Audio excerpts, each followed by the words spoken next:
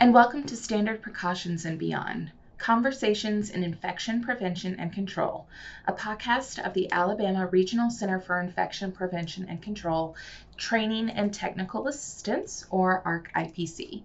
My name is Mina Nabavi, and I'm a program manager with the ARC-IPC at the University of Alabama at Birmingham School of Public Health. With 3 different respiratory illnesses circulating across communities in the United States, are we out of the frying pan and into the fire? Last month, we recorded a podcast with Dr. Suzanne Judd, the director of the Lister Hill Center for Health Policy and a professor in the School of Public Health at the University of Alabama at Birmingham, to talk about the new Omicron subvariants and bivalent boosters. While COVID is still a concern and we should anticipate COVID to continue to circulate this winter, other respiratory viruses are making headlines. Hospitals throughout the country are dealing with an unprecedented spike in both flu and respiratory syncytial virus, or RSV. Historically, peak flu activity occurs between December and March. However, according to the latest weekly influenza surveillance report released on November 26, there have already been at least 8.7 million cases of illness, 78,000 hospitalizations, and over 4,500 deaths from flu this season. RSV cases are also surging and flooding hospitals. Typically, RSV peaks between November and March, but as of today, when we're recording this podcast, December 6th, some hospitals are even reporting that their beds are full. The collision of these 3 viruses have raised concerns about a potential tridemic this winter. To help answer some of our questions about these viruses, we have invited Dr. Molly Fleece, Assistant Professor in the Division of Infectious Diseases and UAB Medicine Associate Healthcare Epidemiologist, to join our podcast. So thank you so much for joining us today. Thank you so much for having me. So to get us started, can you talk to us about what you are seeing right now in terms of those 3 viruses that I mentioned earlier, COVID, the flu, and RSV cases in Alabama? Sure. So what we are seeing are rising rates of viral infections, and particularly respiratory viral infections that are increasing fast. And so, as you've already alluded to, the CDC updates their influenza-like illness, or ILI, database each Friday. And our most recent data is from the week of November 20th through 26th. And on that database, they do break down ILI activity levels by state. And what we are seeing in Alabama are very, very high rates of influenza-like activity.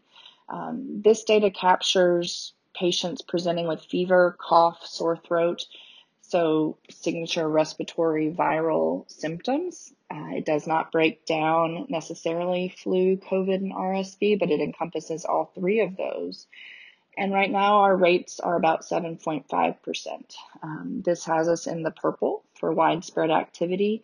And as a comparison, our baseline activity, or what we might expect around this time, is around 3%. So well above and beyond what we saw, what we would expect, and what we saw at this time in seasons past, including last year and the year prior.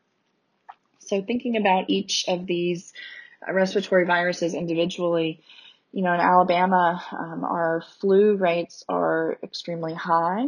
We have had 13 influenza-associated deaths, 10 in adults and 3 pediatric patients so far this flu season. And we are, like you said, closely monitoring our hospitalization rates for flu, COVID, and RSV. So I think we are in the thick of a very scary and dangerous viral respiratory season. And now that we are 2 weeks post Thanksgiving or so, we are closely monitoring the situation to see what trends may do in the next upcoming weeks.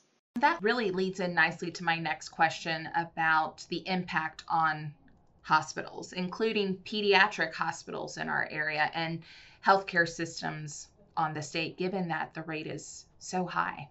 Yeah, so hospitalization rates, not only for pediatric or children's hospitals, but as well for adult hospitals, are extremely high. It doesn't take much to turn on the news or to look on Google and see reports from around the country of hospitals that are very, very crowded, very long wait times in the ER, ICUs that are extremely full and looking for other outlets to decompress. That way they can take care of these very sick patients. So here in Alabama, we are no different, unfortunately. And at the end of November, there was a news press release that was released from the Children's Hospital Association, which also includes Children's of Alabama and the American Academy of Pediatrics, asking for national assistance to declare a state of emergency. And that state of emergency is focused purely on the surge of hospitalizations and support for all of these circulating respiratory viruses. So this is something that I haven't seen in seasons past when it comes to all of these other viral illnesses that are circulating. Certainly COVID was a scary time in the beginning with different peaks and surges, but we have not seen a confluence of respiratory illnesses like we are seeing right now in years prior. So what do you think is driving the spike in these respiratory illnesses like RSV and flu? So much so, that we haven't seen this in many years past.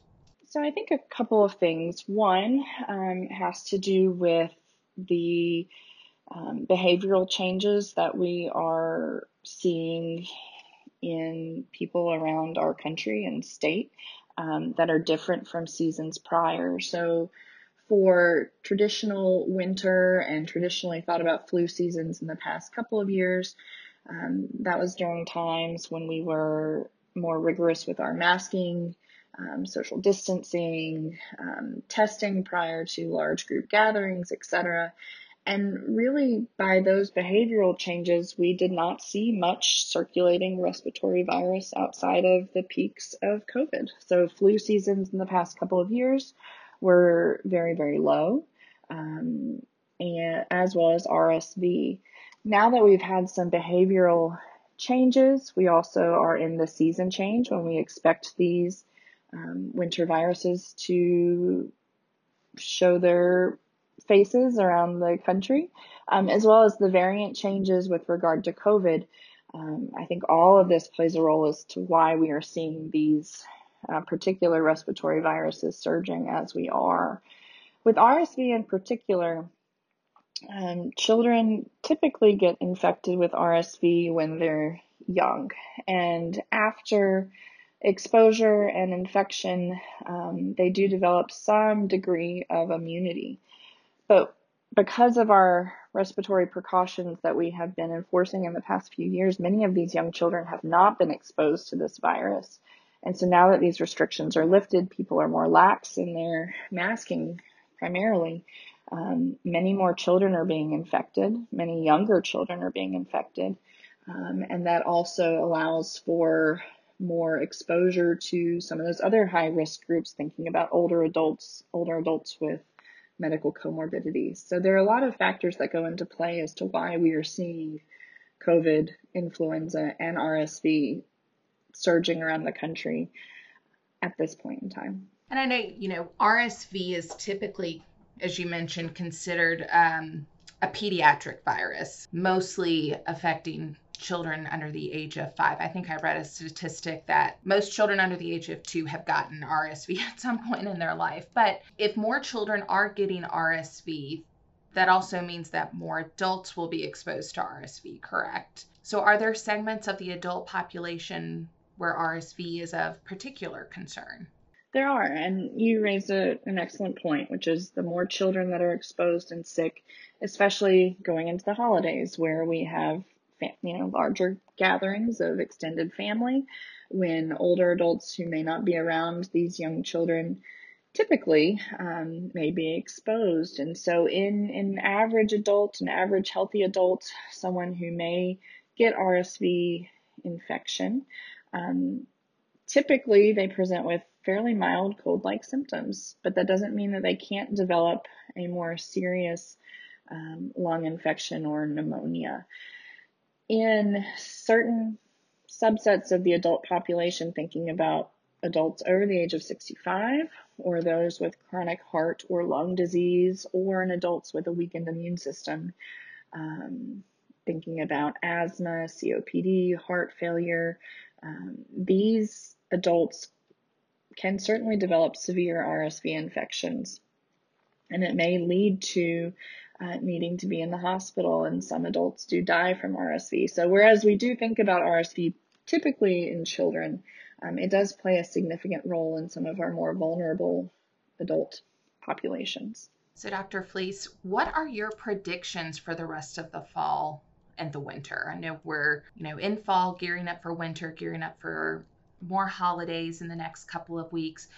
Should we be worried about a tridemic? Or are we in a tridemic right now? I keep seeing that phrase on the news or on different websites. Is that something we should be worried about? I think we should, and I think you're absolutely correct. I think what we are seeing right now is a tridemic. Our healthcare system is being stretched at all levels. Our outpatient clinics are very, very busy, especially the pediatric clinics.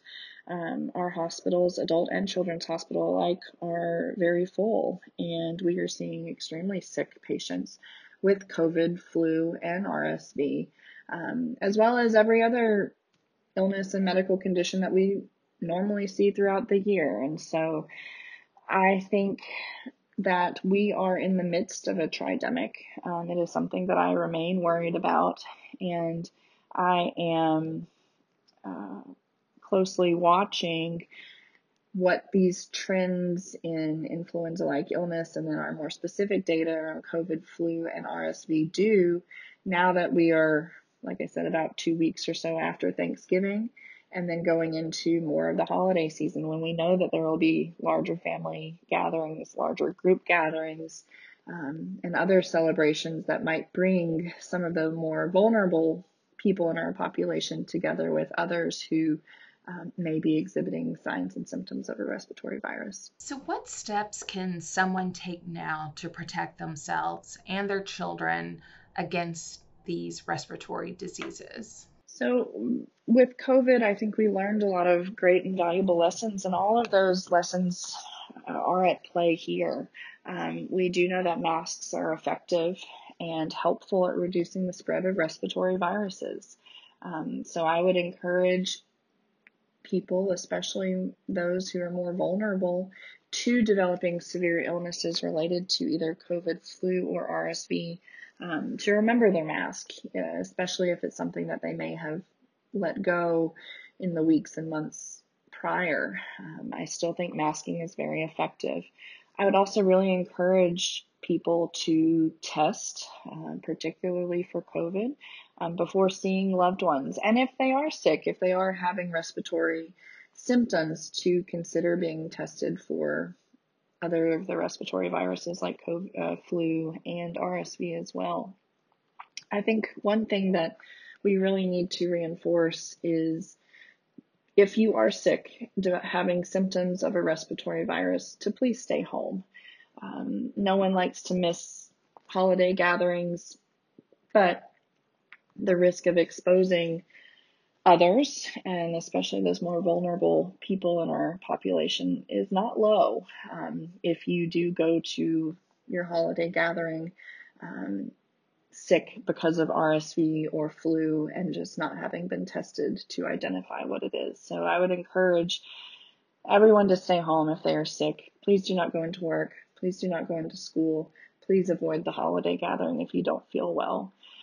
And then the other tool that we have in our toolbox that I think is extremely important are that we have vaccines for COVID and flu. We do not have a vaccine for RSV yet. It is being worked on very quickly in our scientific community, and there are some promising candidates out there.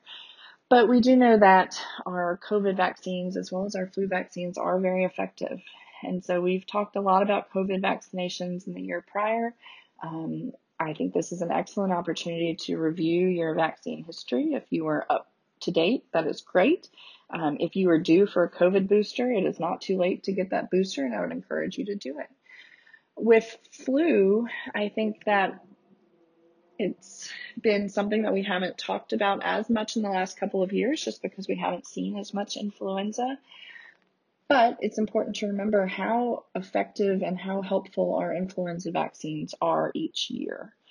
And so we know from many studies across many years that flu vaccines are helpful not only to protect you from getting sick from influenza, but even if you do get the flu after you're vaccinated, you are much, much less likely to end up developing severe disease, to end up in the hospital, or to die from influenza. What we are seeing across the country right now is that most of our circulating influenza strains are influenza A. And the majority of these subvariants of flu are very similar and would be included in this season's flu vaccine in terms of spectrum of protection. And so I am hopeful that our flu vaccine efficacy this year will be very, very good. But in order for it to be helpful, we need people to get vaccinated. So if you have not yet been vaccinated for influenza, it is not too late. I would strongly encourage you to seek out a vaccine, whether with your medical provider, urgent care clinics, or pharmacies. That's a great message because I know, the messaging is to get your flu vaccine as early as possible, but I like how you said it's not too late. Absolutely. Well, we're about to wrap up this podcast, Dr. Fleece. Is there anything else that you'd like to share with our listeners before we wrap up? I would just encourage everyone to stay aware of what is going on in our communities and to really consider how you can best protect yourself and your loved ones this holiday season, so that way everyone can have the best celebratory holiday as possible. I would strongly encourage everyone, if you are sick, again, to stay home and really think about getting vaccinated if you have not yet. Ask your loved ones if they have been vaccinated, help encourage them to get vaccinated as well, and stay on the lookout for what we are seeing in terms of state and nationwide trends with regard to COVID, flu, and RSV. Excellent. Well, thank you so much, Dr. Fleece, for this timely and informative podcast. You've provided a lot of great information about the tridemic this winter and ways to protect ourselves and our children from flu, COVID, RSV, and other respiratory illnesses. I appreciate your time, and I hope that we can invite you back on the podcast sometime in 2023.